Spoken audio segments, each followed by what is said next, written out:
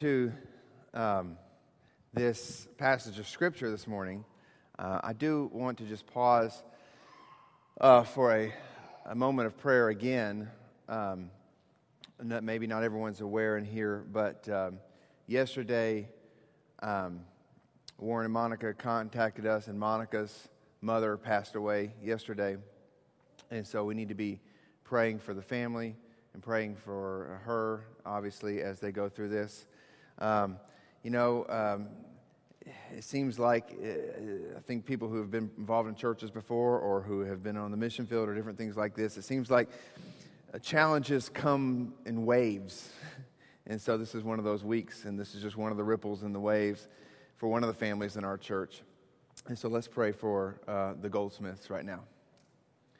Heavenly Father, we lift up the Goldsmith family. We lift up Monica and her family.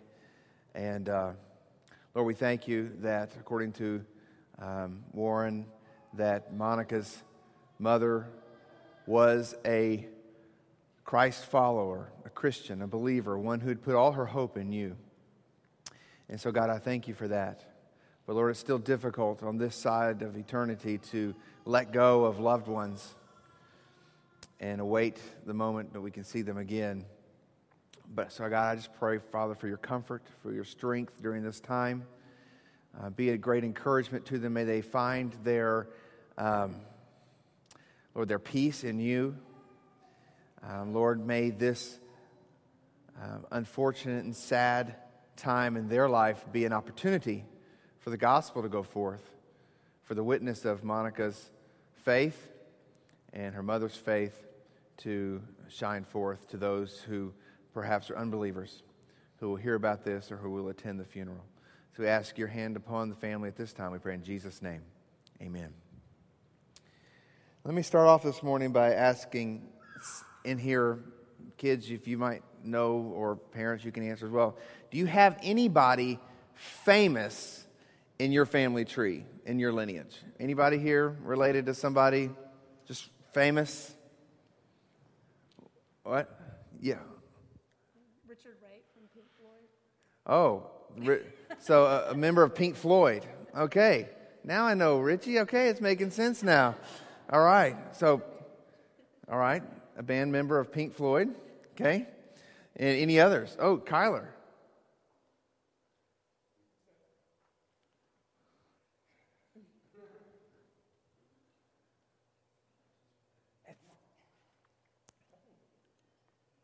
Anybody? I'll tell her. Okay. Travis McCoy. Travis McCoy. Nobody knows who he is. Who is? He's the lead singer of Gym Class Heroes, if you've heard any of his music. All right. So we got a couple of band members that are related to people in our church. Okay. Anybody else? Okay. All right. I don't really know if this is fake, but my brother played in the NFL. I don't know. Oh, well, that's pretty. Your brother played in the NFL. Okay. What's his name? Okay. All right. I haven't heard him, but I'm sure he was awesome. All right. Okay. Anybody else? Cortland. Really? Ulysses S. Grant. Okay. In Cortland's lineage there. Wow. Let me share with you my claim to fame. All right, I'll bring up the next slide here if this will work. All right. Does anybody know who that striking man is throwing the ball there for the New York Yankees? It is a Mr. Doyle, if you'll notice his signature here. All right. That is my family's claim to fame. That is Brian Doyle, a cousin of mine. Now, he is like second or third, but it doesn't matter. He's a cousin. He's my brother, right? Brian Doyle. Brian Doyle played baseball for the Yankees, and he also played for the A's for a while. And his shining moment came in the 1978 World Series. In the 1978 World Series, had it not been for Bucky Dent, who had a little bit better statistics during that series, Brian would have won the MVP of the series. Here are his stats from the World Series. He batted .438 during the series. He had 7 hits, 6 RBIs, and 4 runs scored. Game 6 was his big game, and of course this is a picture of him completing a double play, throwing out I don't know who the other unfamous person is there in number 34. So this is our family's claim to fame. We have a cousin who played Major League Ball. Now, never mind that the rest of his Major League career, he only hit 161. And I think only was actually started maybe 30 games after this one. But that's okay. He had an amazing World Series, and from that point forward, I became a New York Yankees fan, unfortunately. Now, we love to talk about famous people in our family line, in our heritage. We love to talk about famous people in our family tree. But we also like to forget about some of the bad apples on our family tree. Noah, go ahead and go to the next slide, so we'll bring that off. We like to forget some of the not-so-good people in our lineage because it makes our tree look a little dysfunctional. And I apologize, that is not the title of today's message. The title of today's message is The Lineage of the Promised King. The Lineage of the Promised King. Today we continue, as Deemer mentioned, our series, Seeing and Savoring Jesus Christ, which in reality is a sort of a verse-by-verse series through the Gospels, but we're harmonizing the Gospels. We're just going to go through a gospel harmony, walking through the life of Christ, looking at Jesus' earthly ministry. And last week we began before time began, in John 1:1. And this week we come to another beginning of sorts, a genesis of sorts. We begin with the genealogy of Jesus. The word genealogy here in the Greek literally is the word Genesis. So in a very real way, the birth of Jesus marked a new Genesis, the new beginning of the recreation, the redemption, and the restoration of man and the whole universe.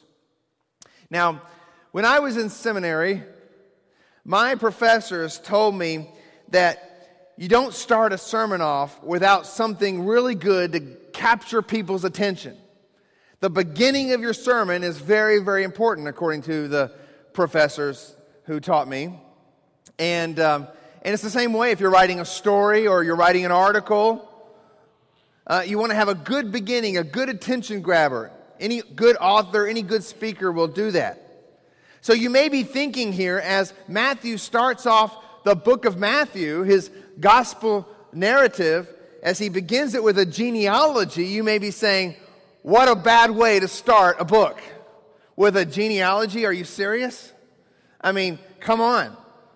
I mean, genealogies, let's be honest, we usually kind of gloss over those. I mean, if you've done a Bible reading plan where you're reading through the Bible, maybe chronologically, or you're reading, you have a systematic, let's be honest, when you get to the genealogies, your eyes begin to glaze over, and you begin to get kind of sleepy, because that's just the way we react to a genealogy. And they seem to be, to us, of no real value. It's just information, just historical information. They strain our pronunciation skills, but Deemer did a phenomenal job this morning. They're boring. And we certainly wouldn't call a genealogy an exciting beginning to a sermon. Well, I don't think that Matthew wrote his gospel haphazardly. Besides the fact that underneath Matthew is the guiding hand of the Holy Spirit. And actually, this genealogy is a quite fascinating intro, especially if you're a Jew. And the Jews were Matthew's primary audience for his gospel. It was written in large part as an evangelistic tool aimed at his fellow Jews to persuade them and to have them recognize that Jesus was the long-awaited king, the Messiah. To recognize that God's kingdom had come and was coming into the world. So Matthew here begins by pointing out that this Jesus came from the lineage of David, that he was a king. The Jews took their tribal lineage very seriously. They took their pedigree very seriously. Tribal lineage meant so much to the Jew. If you remember when they went into the promised land, how did they divide up the land? They divided up the land based upon tribes. And you had to know what family you were part of, what clan you were part of, what tribe you were part of. It was very, very important. That's why in the Old Testament alone, there are more than 50 genealogies. It was very important for the Jew. And for a Jew to embrace the Messiah, he must have proof that the man has the pedigree, the royal and legal lineage of David in order to be the Messiah. He had to be a descendant of David. Thus, this beginning of Matthew is actually very extraordinary, and it makes for an extraordinary claim in verse 1. Verse 1 says, Jesus Christ, the son of David, the son of Abraham.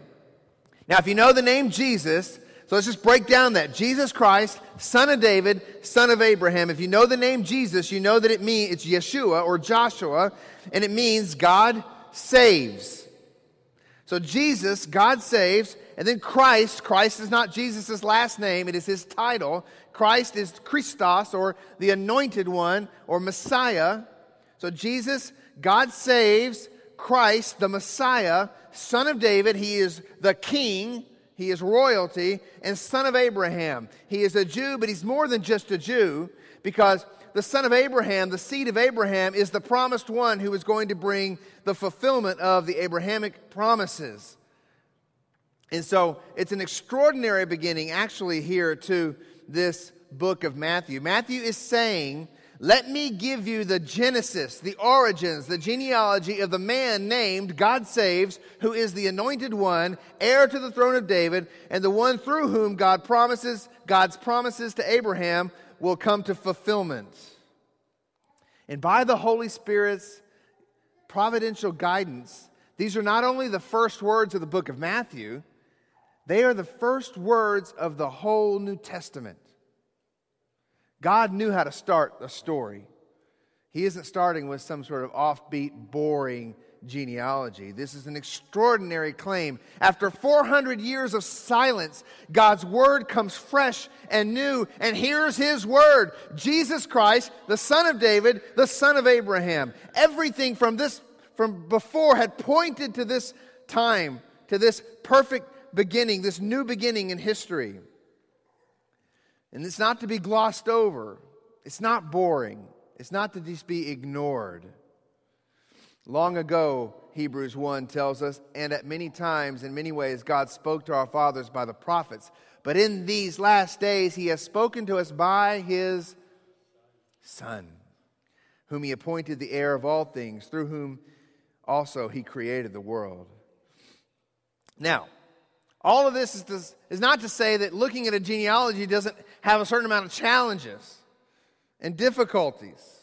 I mean, how do we approach this text? I asked myself that question all week long and into last night. How do you preach a genealogy? I mean, we could look at how God was sovereignly orchestrating events in human history and how he works through real people in real time with real historical events. Or we could look at God's reliability to fulfill his plans and promises. We could look at how Jesus just doesn't just show up out of nowhere. He has a real heritage, a real lineage, a real ethnicity, a real family.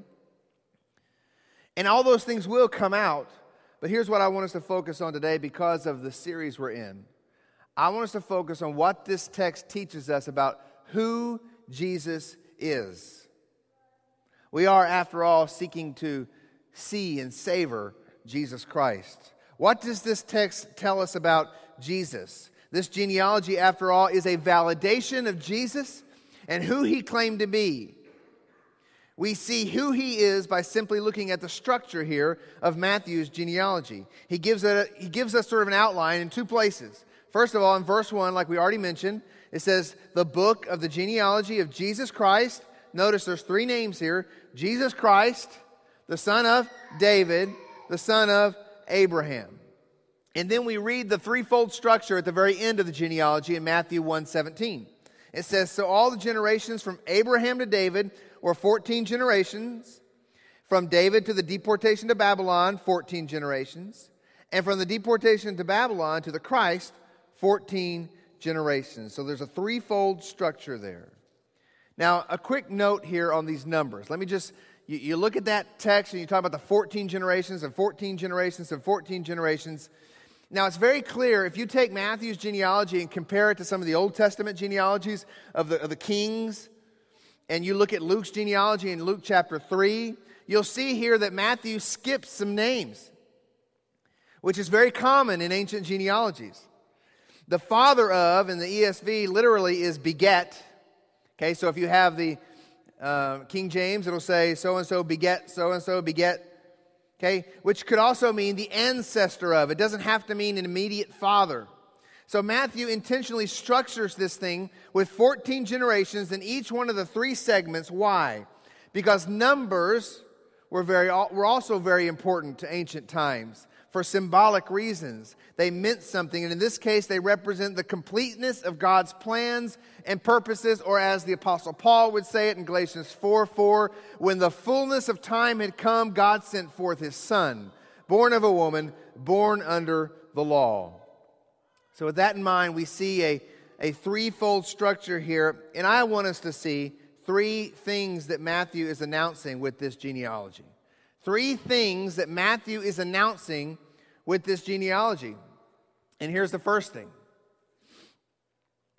Matthew is announcing the arrival of the king. The arrival of the king. He is announcing, or he is declaring, the arrival of the king. God had made a promise through a prophet named Nathan to David 1,000 years before the birth of Christ. And it says this in 2 Samuel 7, that God would raise up your offspring after you, who shall come from your body, and I will establish his kingdom. He shall build a house for my name, and I will establish the throne of his kingdom forever. And that was the promise, that there would come a king from the line of David. And we know this wasn't just talking about his immediate son, Solomon, but because this is talking about an eternal kingdom. There would come a king who would establish a throne forever. Solomon's kingdom didn't last forever, but another son of David, a seed from David, would come who would have an everlasting kingdom. And that's who Jesus was. That's what the Jews were awaiting. The Messiah, or the anointed one, is Jesus, the Christ, the first and foremost King of Israel. Kings were anointed. They were set apart. They were chosen. And Matthew declares here that Jesus is the anointed one, the King. Who is this King of glory? It's Jesus. Now, there were a lot of people going around in Jesus' day claiming to be the Messiah. Matter of fact, that was a very common thing happening in Jesus' day. Part of the political, I think a few weeks back, we talked about the political environment of the day when Jesus was alive, and the tensions with Rome. And one of the things that was happening was lots of people were rising up and calling themselves the Messiah and trying to lead a revolt against Rome. But one way of debunking the claims of those who would stand up and say they were the Messiah was to show that they did not come from the line of David. But Jesus, through Joseph, but not only through Joseph, but also, as we'll see next week, through Mary, is from the line of David. He is of a royal pedigree. And by the way, after AD 70 and the destruction of the temple, do you know that all Jewish genealogical records have been lost? There is no way for a Jew today with certainty to show his genealogical descent from any certain specific tribe in Israel or from any specific family. And Orthodox Jews today believe they're still awaiting the Messiah. So if someone were to come today and say, I'm claiming to be the Messiah, there is no possible way that he can prove he is from the lineage of David. God did away with all possibility of that ever happening at AD 70. Jesus is the last and only to claim that he was from the line of David. He's the only one that can make that claim. So today, if someone steps forth and says, hey, I'm the Messiah, have them prove it. They can't. But Jesus, Matthew here, proves that Jesus is from the Davidic lineage. He is the king. During Jesus' day, there were certainly some who thought that God's promise to David had failed. Matter of fact, Psalm 89 is written during the exile. And it's written during the exile, and there's a certain amount of desperation in that psalm. And the psalmist reminds God of the promise that God had made to David, that a descendant from David would sit on the throne. And you can almost hear the desperation in the psalmist's voice as he's wondering, God, are you going to keep this promise? Are you going to restore the kingdom? Are you going to put your king on the throne? And the lineage had been obscured during the exile during the 400 silent years between the testaments as well. But it had not evaporated completely. It continued in obscurity, and it continued into a little no-name town, into the home of a little no-name carpenter and his family. The snake had tried to kill the lineage, but it had failed. One of the neat themes throughout the Old Testament is Satan's attempt to destroy the lineage. Because Satan heard Genesis 3. And so for the rest of the Old Testament, he's trying to destroy the lineage. And God's always, because God is God, one step ahead of Satan. Isn't it interesting how God chooses oftentimes the one you don't expect to be the one who's going to carry the lineage of the Messiah all throughout the Old Testament? Our kids are seeing that, or will see that as they continue to go through the Old Testament. And so the snake had tried to kill the lion. Maybe he thought he had succeeded during the exile. But God's kingly line of David continued. The shoot from the root of Jesse continued. Jesus, therefore, rules and reigns, and this is all about His kingdom. And His kingdom is not of this world, although it is breaking into this world as He redeems, restores, and recreates all things. He came not conquering nations and kings, but conquering death and hell. And He came as a king who will also return as a conquering king one day to lay claim to all that belongs to Him. He who is the blessed and only sovereign, the King of kings and Lord of lords. Friends, I want us to see that. I want us to see the kingship of Jesus and savor it.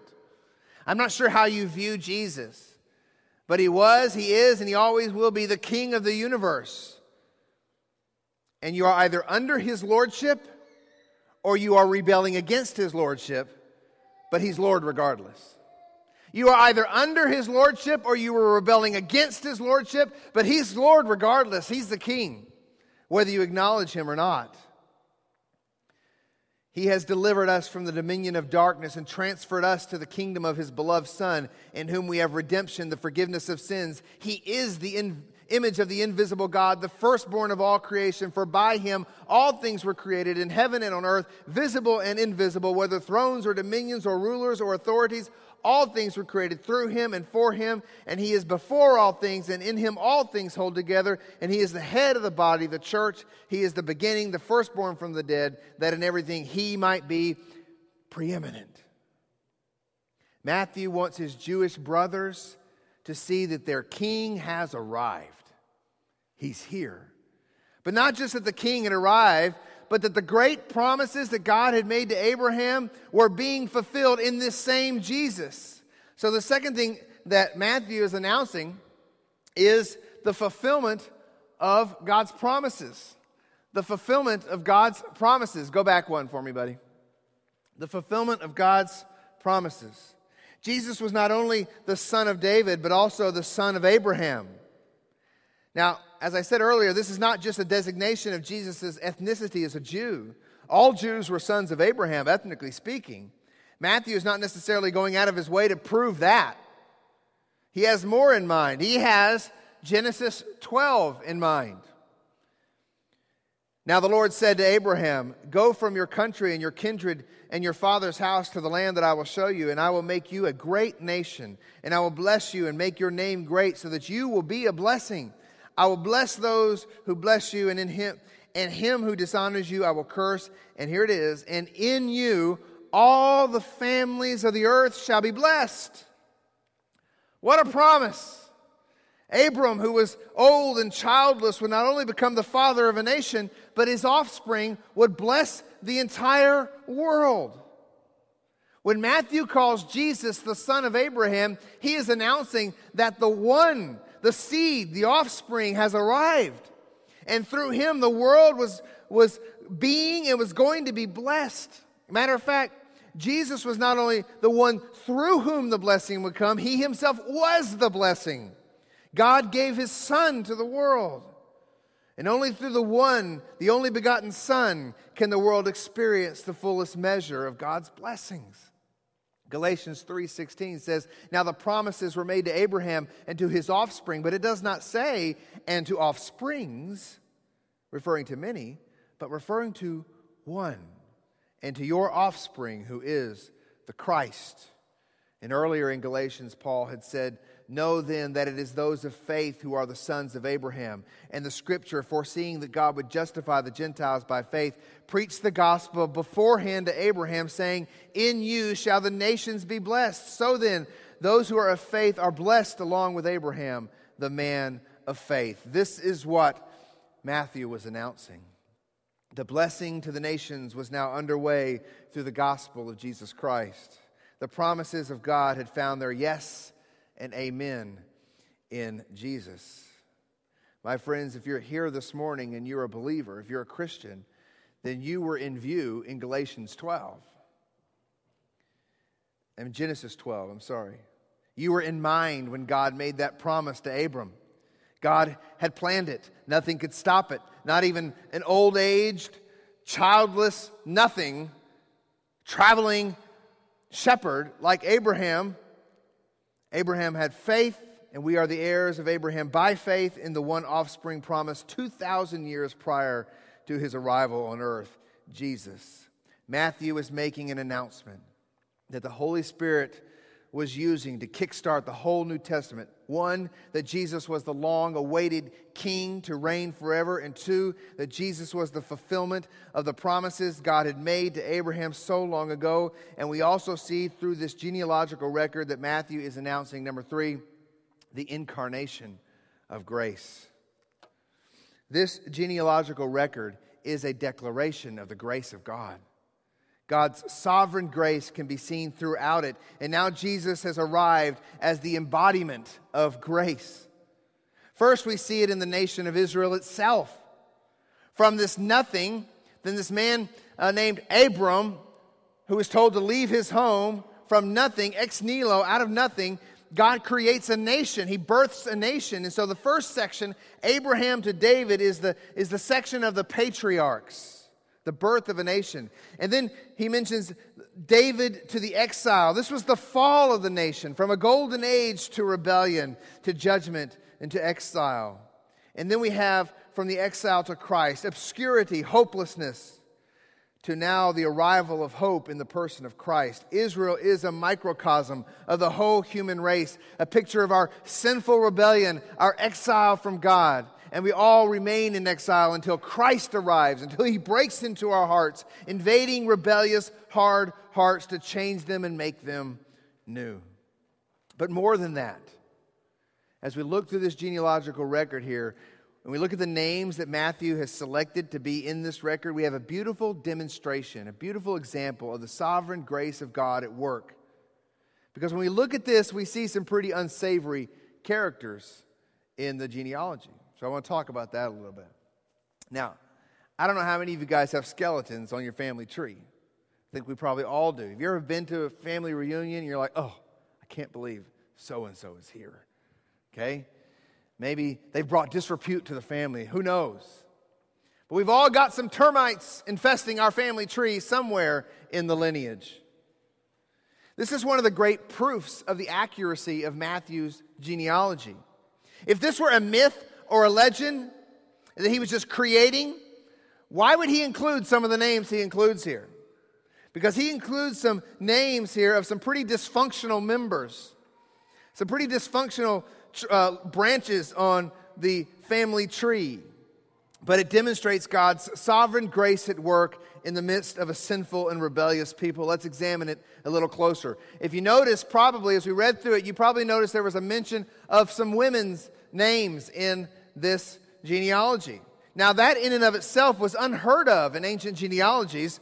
So Matthew does this for a purpose. If he's going to throw the names of 5 women in there, he's doing it for a reason. Now the last name is Mary, and we're not necessarily going to focus on her, but the first 4, it's very interesting that Matthew throws those names in there. Why would he do that? Well, I think it's to demonstrate that through the lineage of Christ, the nature of Christ is that he is a king of grace and mercy. So let's look at the 4 women. First we have Tamar. Next we have Rahab. Then we have Ruth. And then we have it listed here as the wife of Uriah. Now let's talk about Tamar. And I can only talk so much about Tamar because it's pretty much an R-rated story. from Genesis chapter 38. But here's the deal. Judah's sons had acted wickedly, and they had not fulfilled their duties as not only his husband, Tamar's husband. Tamar was married to one of Judah's sons. And her first husband died because of his wickedness. Second husband was supposed to marry her and then bring up children, and God struck him down because of his unfaithfulness in that task. Now Tamar is desperate for children. She wants to have some kids, and so she comes up with a plan. And her plan was simply this: to dress up like a prostitute, to trick her father-in-law into sleeping with her so she could have children. And she did. She had twins, one of which is Perez, who is in the lineage of Jesus Christ. And some scholars believe that Tamar was possibly even a Canaanite, because we know that Judah had married a Canaanite. So it wouldn't be surprising at all that his children married Canaanite women as well. So not only was she this sinful person who came up with this disgusting plan to try to orchestrate this means of having children, and she's not the only one that's sinful in the story, because Judah acts sinfully as well, as do his children. It's this whole sordid, ugly, nasty tale. Why would you even want that in the lineage? If Matthew's making this up, he can bring Jesus through another line. He doesn't need to go through Perez. Well, maybe he does, but he can just leave out Tamar then. Let's just mention Perez, and hopefully no one will remember how Perez came about. But Matthew goes out of his way not only to say, yes, Jesus came through Perez. Let me remind you how Perez came on the scene. He is the son of Tamar, which every Jewish reader, this was written to the Jews, would have immediately remembered the story. Oh my goodness. And then there's Rahab. Rahab didn't just dress up like a prostitute. That was her profession. She was a prostitute. She was also a Canaanite. But she's the one who hid the spies. When the spies came into Jericho, she hid the spies and allowed them to escape, and they saved her life. They spared her when Jericho was destroyed. She too is in the lineage of Jesus. She gave birth to a son named Boaz. Now, we have a lady that dressed up like a prostitute to trick someone. Now we have an actual prostitute in the lineage of Jesus. Could have just left all that out, right? Then there's Ruth. Now, Ruth wasn't necessarily an unsavory character, but she was a Moabitess. You see, the Moabites were not good people. They were sexually perverse people whom God judged severely when they had enticed Israel into sin. But their origins are even more sordid. You see, the Moabites are the result of Lot's daughters, after Sodom had been destroyed, Lot's daughters getting him drunk and sleeping with their father so that they could have children.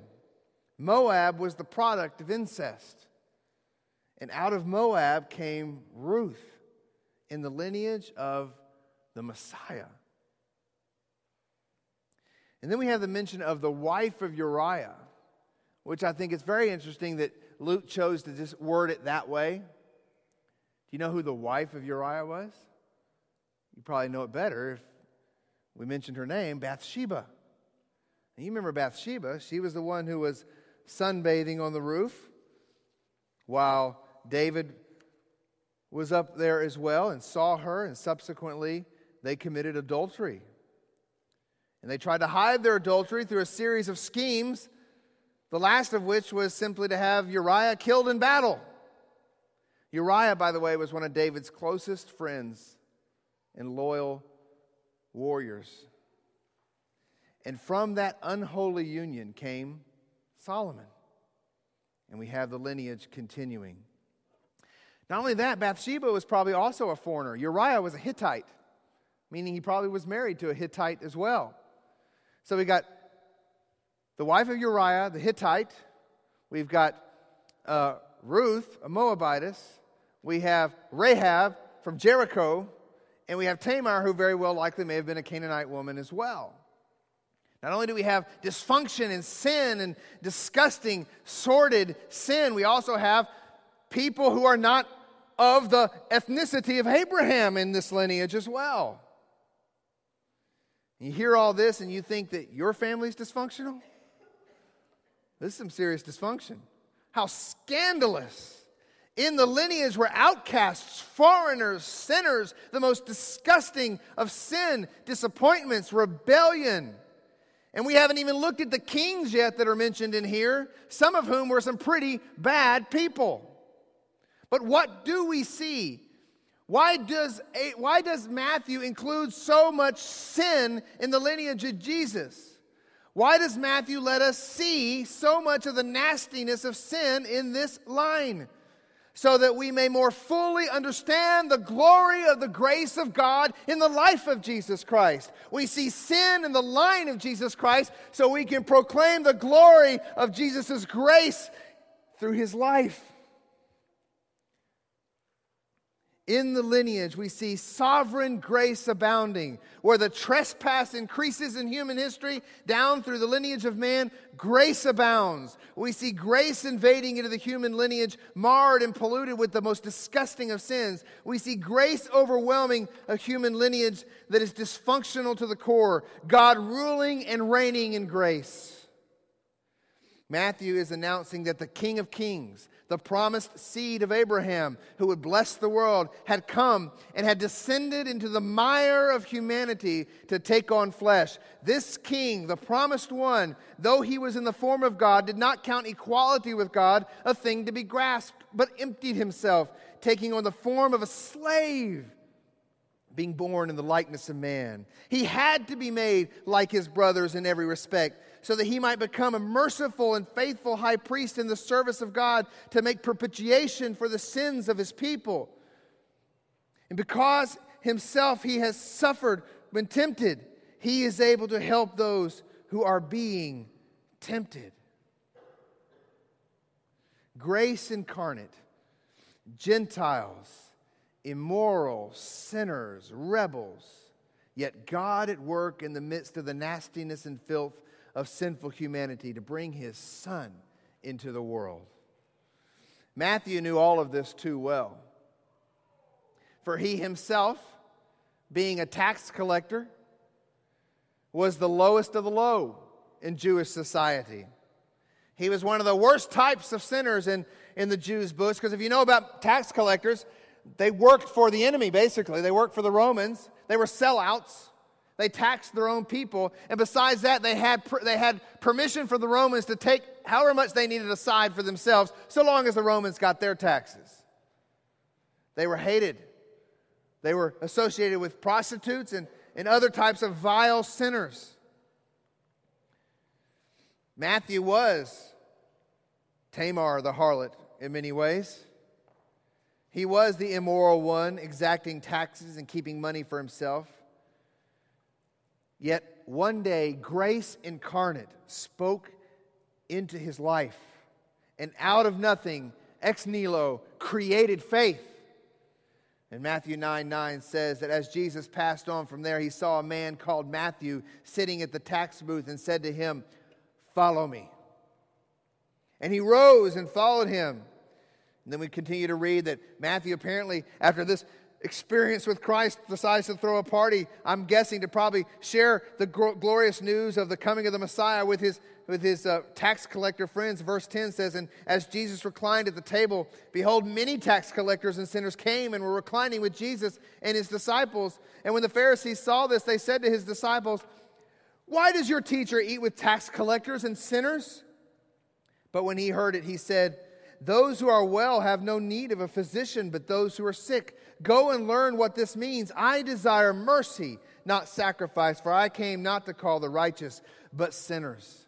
And if only the Pharisees could have seen their illness, if only they could have seen the cancer of sin that no amount of law-keeping could ever have eradicated, if they only could have seen that grace incarnate had arrived, and that forgiveness of sins was now available by faith in Jesus, the one who fulfilled the Abrahamic promises, the one who was the true King of Israel, descended from David, Jesus Christ, son of David, son of Abraham, had arrived. If only they had eyes to see and ears to hear.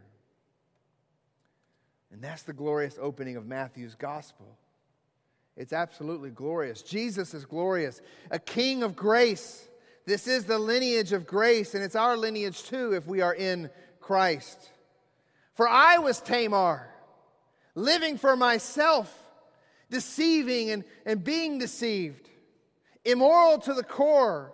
I was a harlot who exchanged the truth for a lie. I was the wife of Uriah, lusting after this world, unable to resist sin, and I justly deserved the due penalty of my sin. But by God's grace, I was also Rahab, and upon hearing of the delivering God and the saving works of God, I put my hope and faith in Him by His grace alone. I put my hope in the scarlet flow of Jesus' blood, and by His mercy and His mercy alone, I was saved and delivered. I was Ruth, a foreigner, an outcast, yet I was brought in, grafted into the people of God when my kinsman redeemer came to me and put His wings of protection over me, and I am His forever. This is my story, and it's your story. This was a dysfunctional family tree.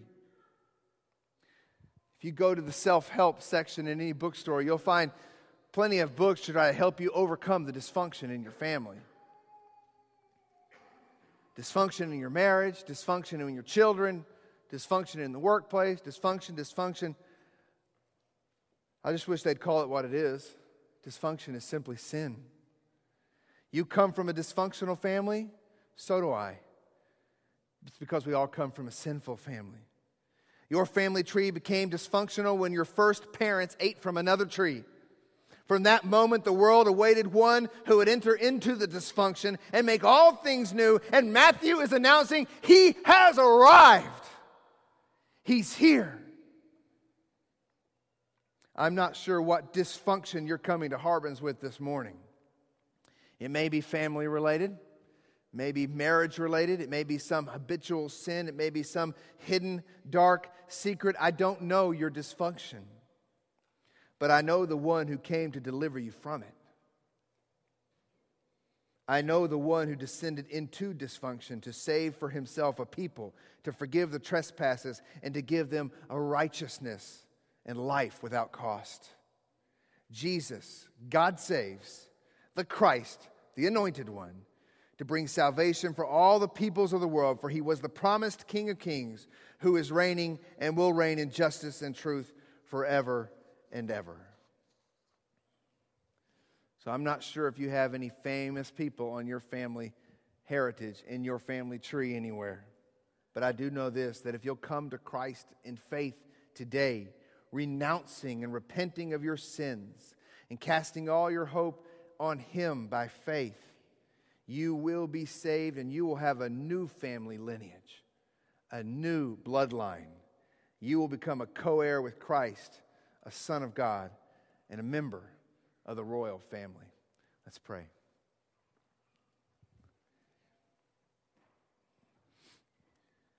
Heavenly Father, I thank You for the way You started the New Testament.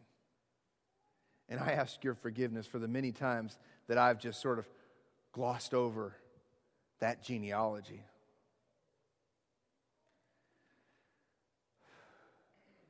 By Your Holy Spirit, Father, You inspired those words, and You wanted the whole world to see the historical evidence that Your Son Jesus was indeed the King. The historical evidence that Your Son Jesus was the promised one to Abraham. And the historical evidence that Jesus didn't just appear out of nothing and exist in some sort of vacuum, but that He descended into the mire and muck of human dysfunction.